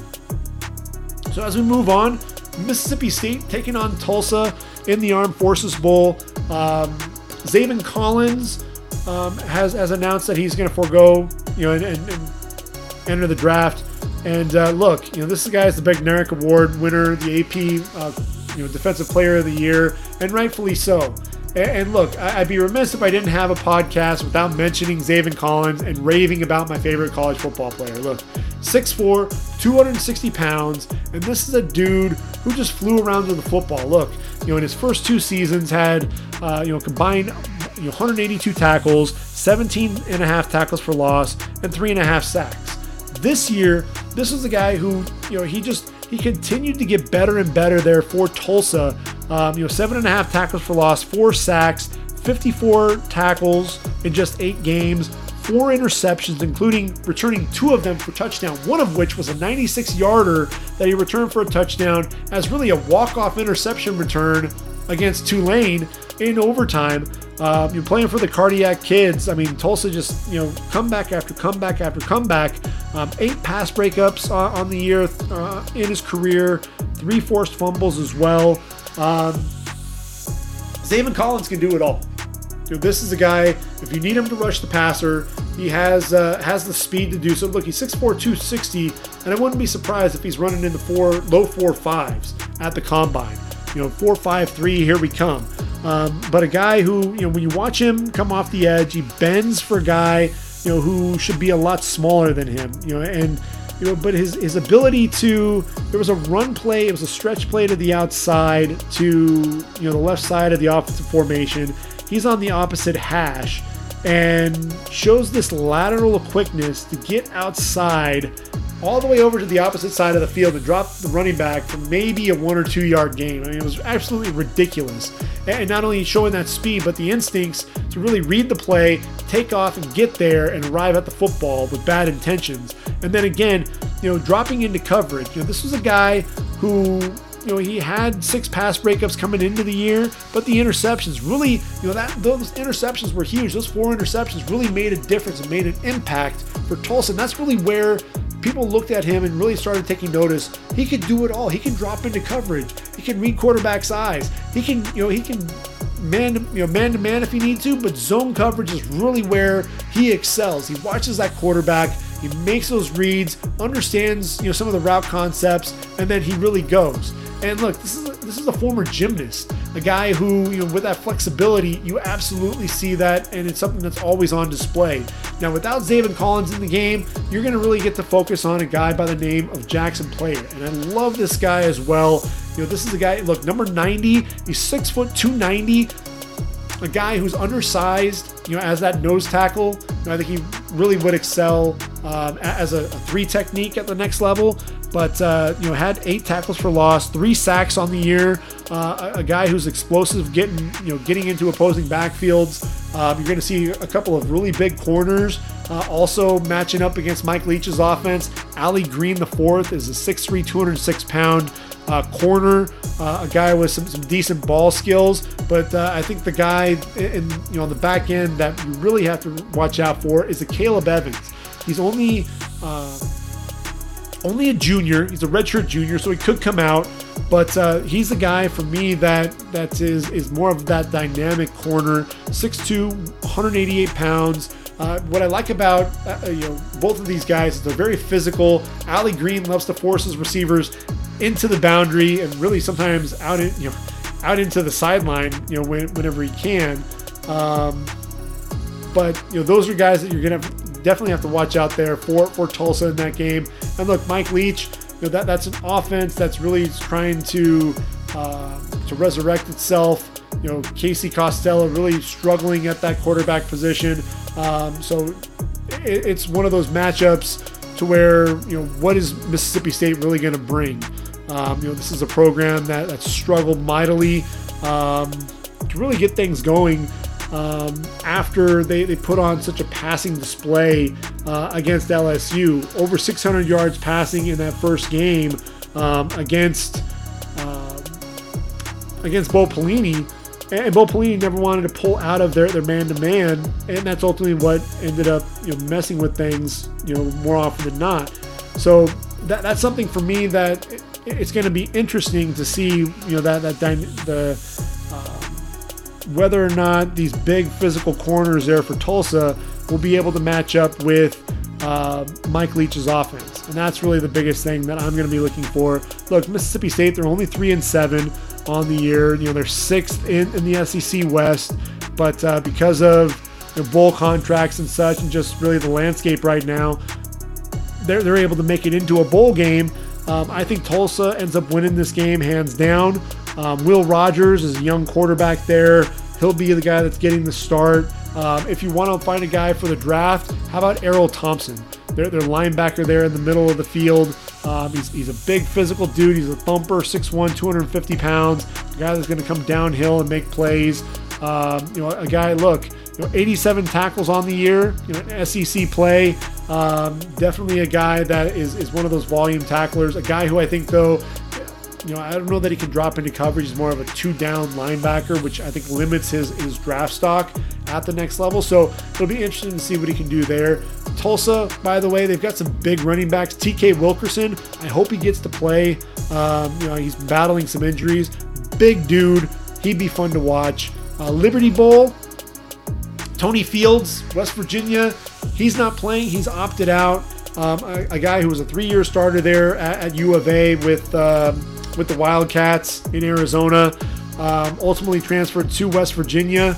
And had a tremendous year through 9 games, had 88 tackles, among the tackle leaders in the country.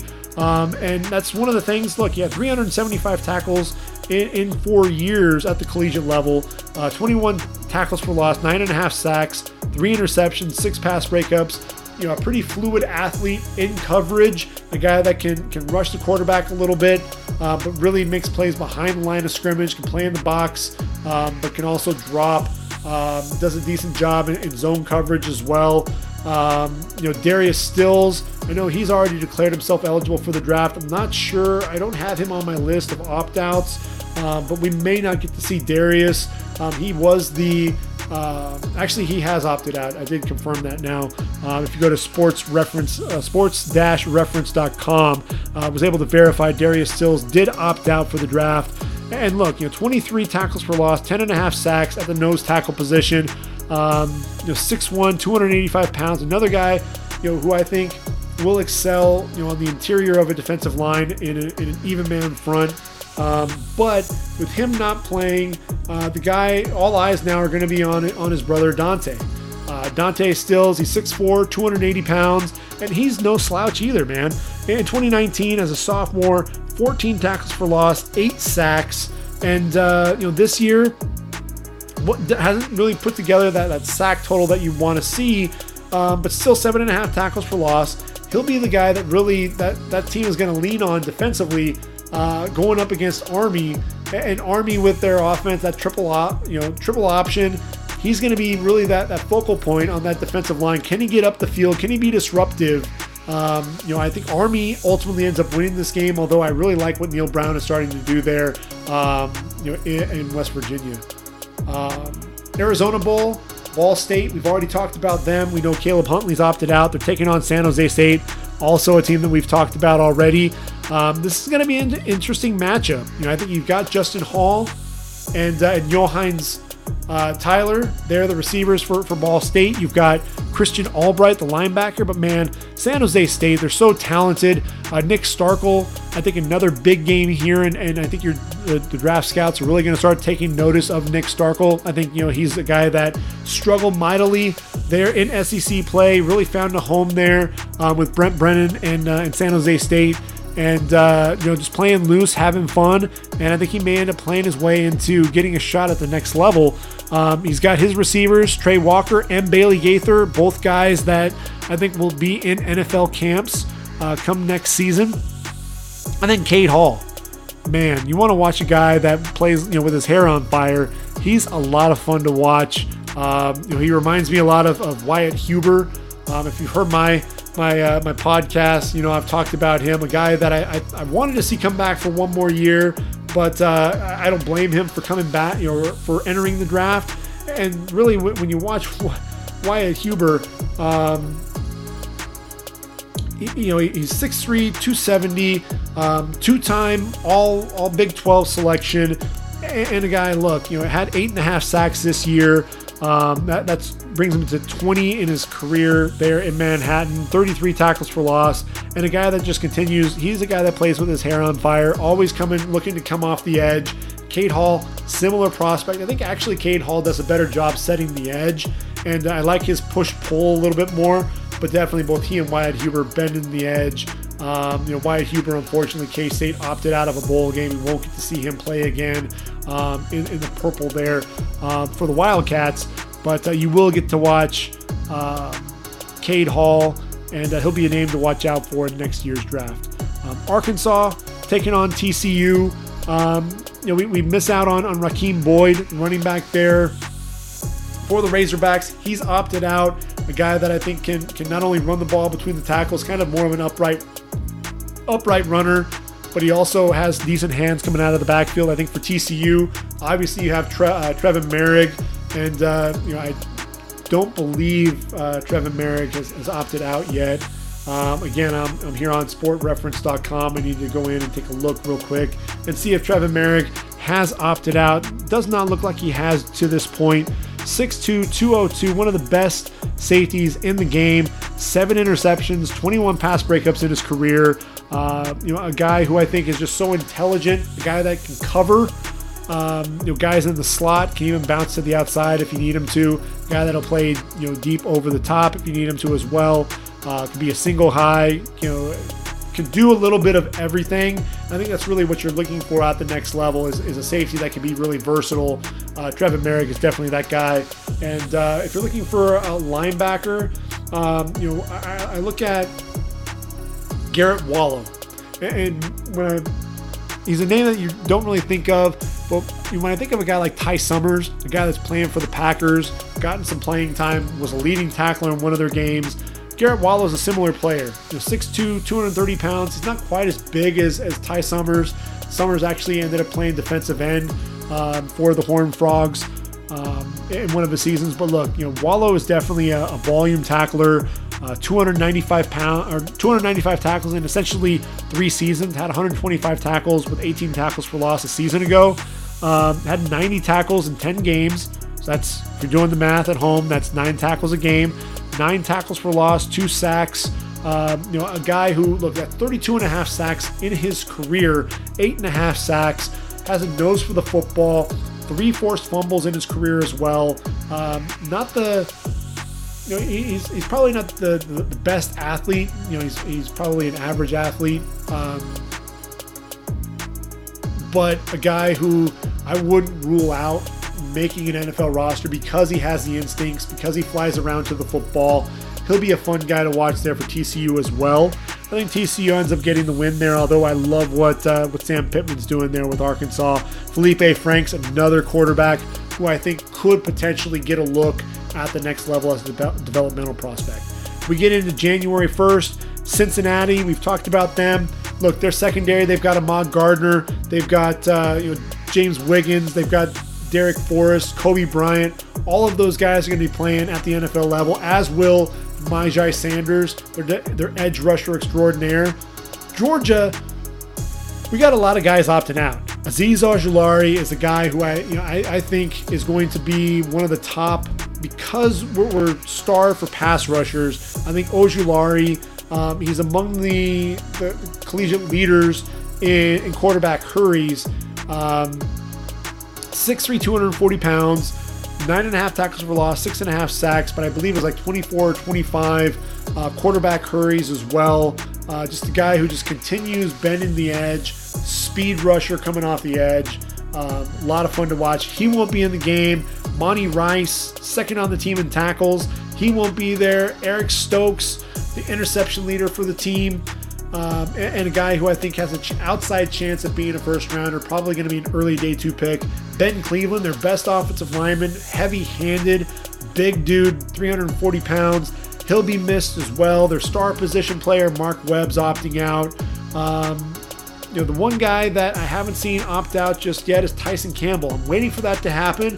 Just has not happened yet. And look, I think of the two corners, Eric Stokes has had the better year overall. I think Tyson Campbell, 6'2", 185. He's had some of his ups and downs. I thought he's looked good at times. I thought he looked great against Seth Williams. But there have been some other receivers that he's matched up against where he just got burned.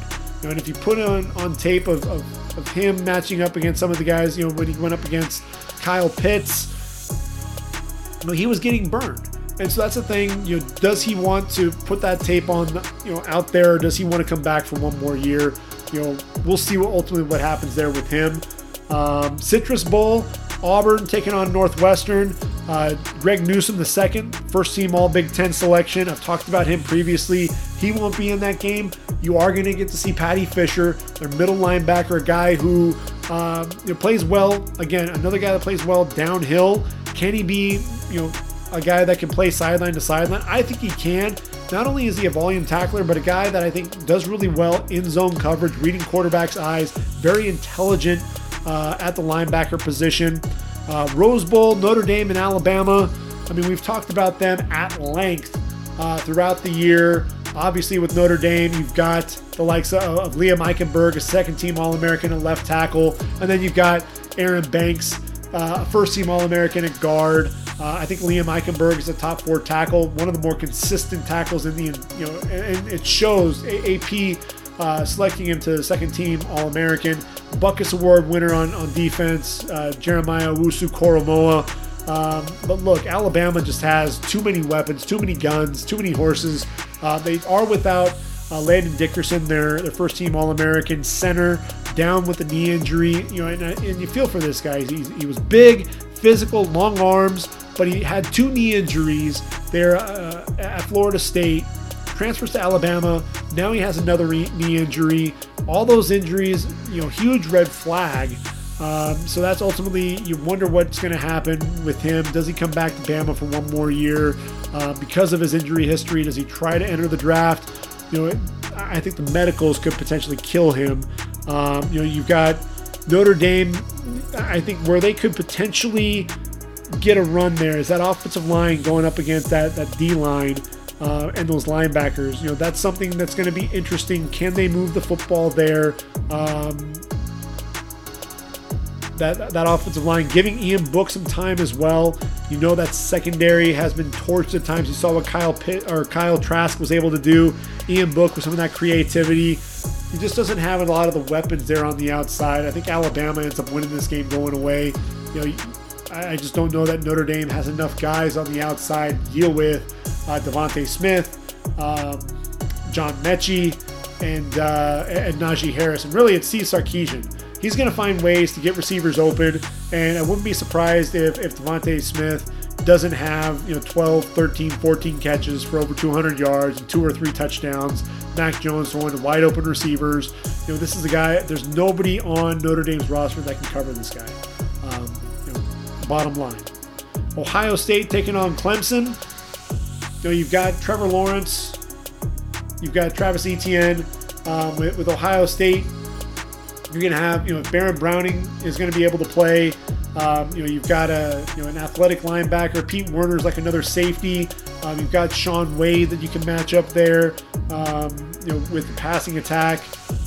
But I just don't know that Ohio State has enough guns to be able to match up there with that offense. And then defensively, Ohio State needs to be able to really, ball control, I think, is going to be huge. You saw what Trey Sermon was able to do there against Northwestern. Can he do the same thing against this young front?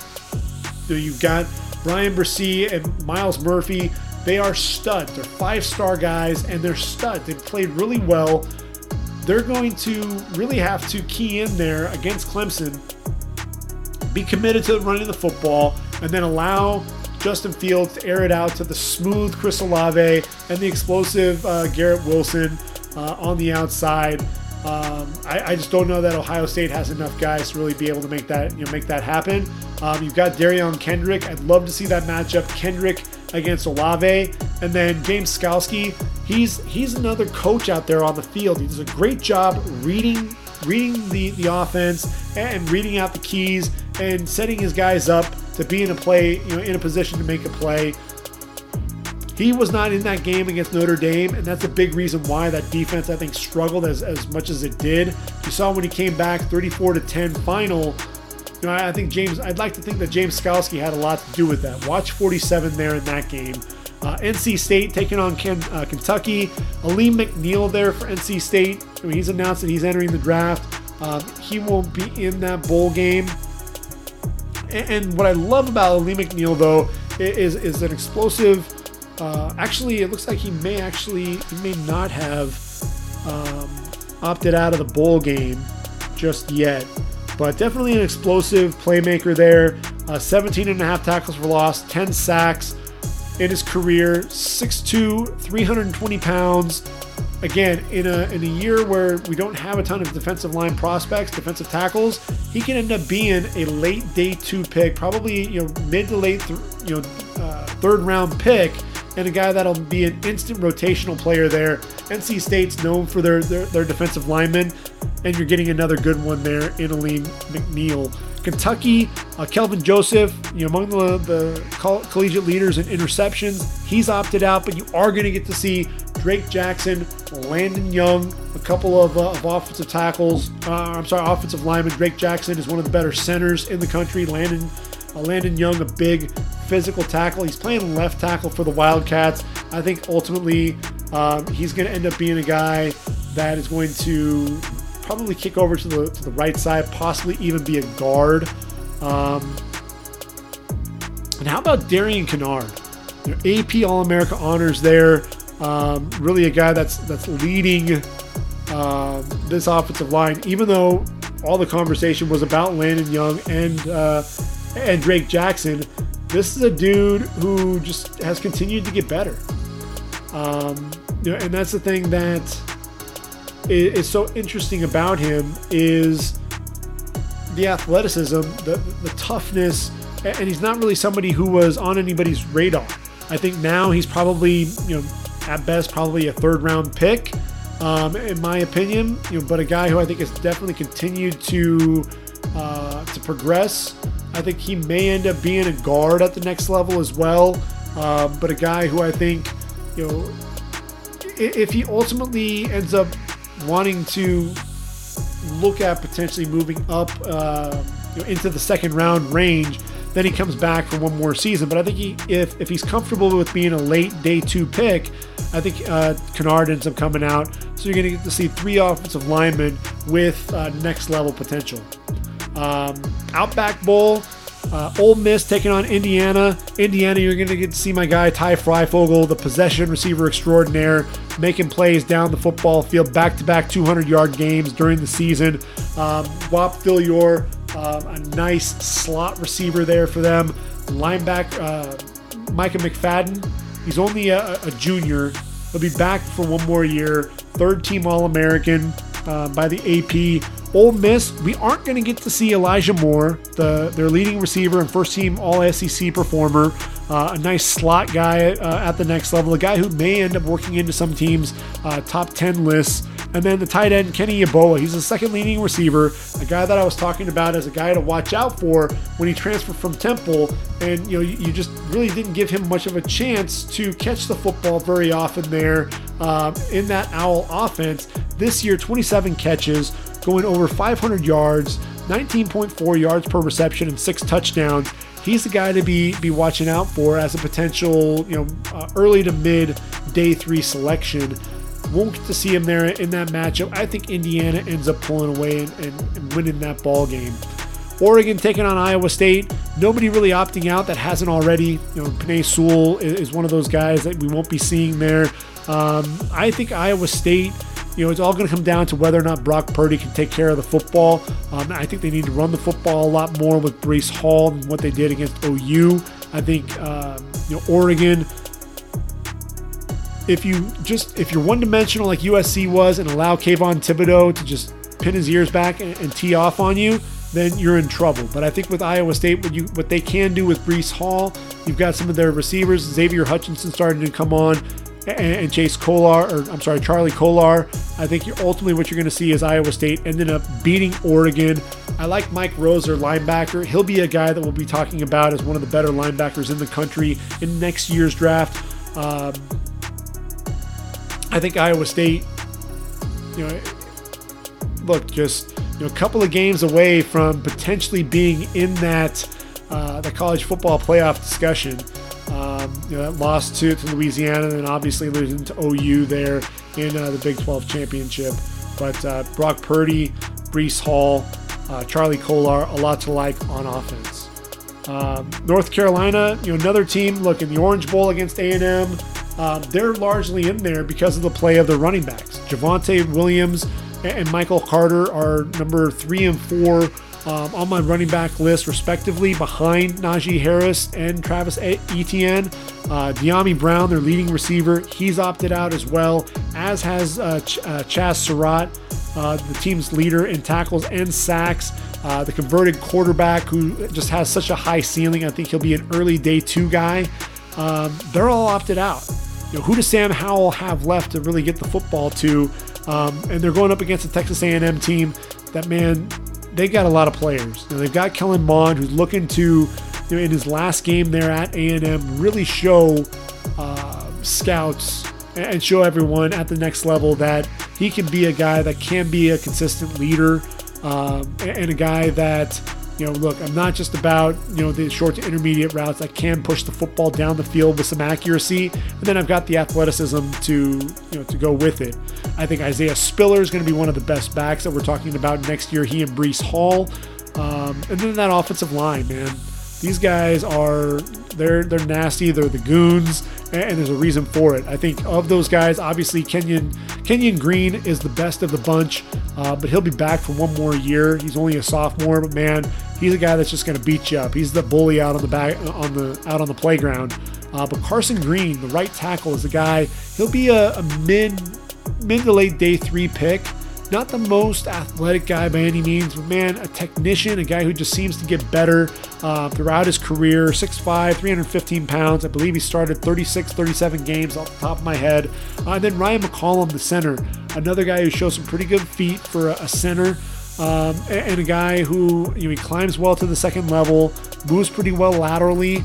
He's one of those guys who I think is getting himself into the conversation as one of the better centers in this draft as well.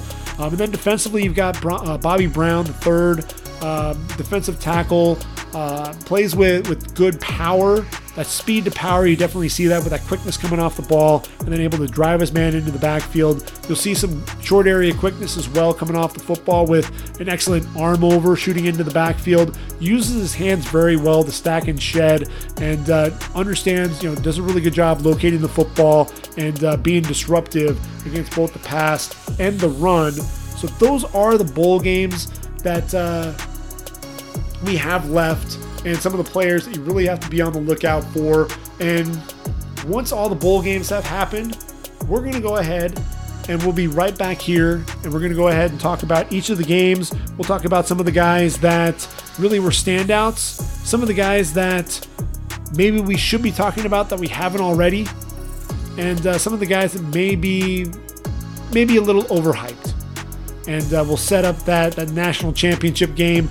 I honestly believe it's probably going to end up being Alabama and Clemson all over again. We'll just each and every year, it seems like these two teams, are going to be showcased yet again. It'll be interesting next year, in terms of those rosters, who steps up. I think next year may be the year that some of the programs out there might be able to catch them as they are starting to reload. But it'll be interesting to see how that all plays out.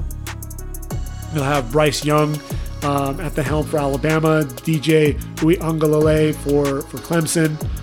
So it's going to be fun, but we still have to get through the rest of this season. So we'll definitely break down things after the season's over. After the bowl season's over.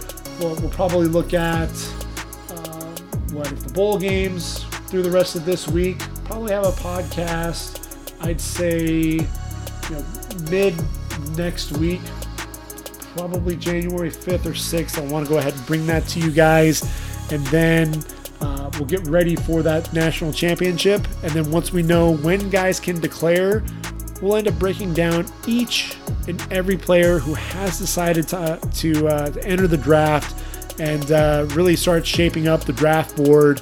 And from there, once everybody has either opted to play in 2021, or they've decided to enter the draft, then we'll be able to make a better decision on exactly where things go. But we know that the Jaguars have won the Trevor Lawrence sweepstakes, so we know at number 1 overall, we know what's happening. They're taking Trevor Lawrence with that first overall pick. Number 2 is going to be the Jets. And here's the question: do they think that Sam Darnold is going to be their guy, or are they going to opt for Zach Wilson? I think Zach Wilson's established himself as the number 2 quarterback in this draft. I think the Jets, with Mekhi Becton, the way that he's played, I think you can go Penei Sewell, protect whoever it is at quarterback, man. You're able to do that. They could also trade down and get a bunch of picks, but I think if they stay at number 2, if I'm the Jets, that's what I have to do. I have to get Penei Sewell. Number 3, Dolphins getting that pick from Houston. I think Dolphins they trade down. Somebody's going to want Zach Wilson. Somebody's going to want to trade up. You trade down. Don't trade down too far. Trade down just enough to be able to land one of those receivers, whether it's Jamar Chase or Devontae Smith. Give Tua Tagovailoa that number 1 receiver that he's able to get the football to. You could even trade down to number 9 to the Panthers and be able to get that done. I think the Falcons sitting at number 4, they have a decision to make. Who's going to be the new head coach? Who's going to be the new GM? I wouldn't be surprised if this is where Justin Fields ends up. Be something to keep an eye out for. The Bengals, they could potentially look to trade up if Penei Sewell's on the board. They could look to trade up with the Dolphins there at number 3. If they stay at number 5, I think they could still get Rashawn Slater, be that offensive tackle. If they're confident that he's going to be a tackle at the next level, that could be a nice pickup there for him. At number 6, the Eagles. Eagles sitting there at 6. What could they go with? How about Micah Parsons? The linebacker position, they've been needing a linebacker for quite a while. I think that could be where Micah Parsons goes. Parsons can not only be that linebacker, he can also be an edge rusher. Was a converted defensive end. I think that could be a nice pickup there. Lions sitting there at 7. This is going to be another franchise. Exactly what are you going to do? What are you looking at with Matthew Stafford? I think there are going to be question marks there. The Giants sitting at number 8. I think defense, that's really where you're going to have to look first and foremost. You've already addressed the offensive line with Andrew Thomas. You've got Saquon Barkley. You've got Daniel Jones as your quarterback. You continue to address the offensive line. You can potentially do that. That might be a little high to go after Christian Darrisaw, although that could potentially happen. Your bookends there with Andrew Thomas. You can move Thomas over to the right side and have Darrisaw play the left. Or you can go, look at defense. Really they could use a little bit of everything, whether it's a pass rusher or get a corner potentially. Could that be where Patrick Surtain goes? Panthers, I think the Panthers are looking for a quarterback. I think that's going to ultimately be where Could they potentially trade down? Could they, if they can't land one of the top 3 quarterbacks, could they trade down and still look to get Trey Lance? Do they take Trey Lance at number 9? That might be a little too rich for my blood. But ultimately, that's one of the things that I really respect about Matt Rule, at least with his first draft. He stayed true to his draft board, and I think he's hit with Derek Brown. It'll be interesting to see how Yetur Gross-Matos pans out as well. So I think it'll be interesting to watch exactly what the Panthers do there. But don't be surprised if they don't trade up to number 3 with the Dolphins and end up walking away with either Zach Wilson or Justin Fields. And then the Broncos sitting there at number 10. Broncos need a lot, as well. They need a lot of help. They can go in a number of directions as well. So it's really going to be interesting to see exactly how this draft shakes up. And I'll actually be taking a look more at my mock. That was really just kind of going off the top of my head as I was looking at the updated draft board. But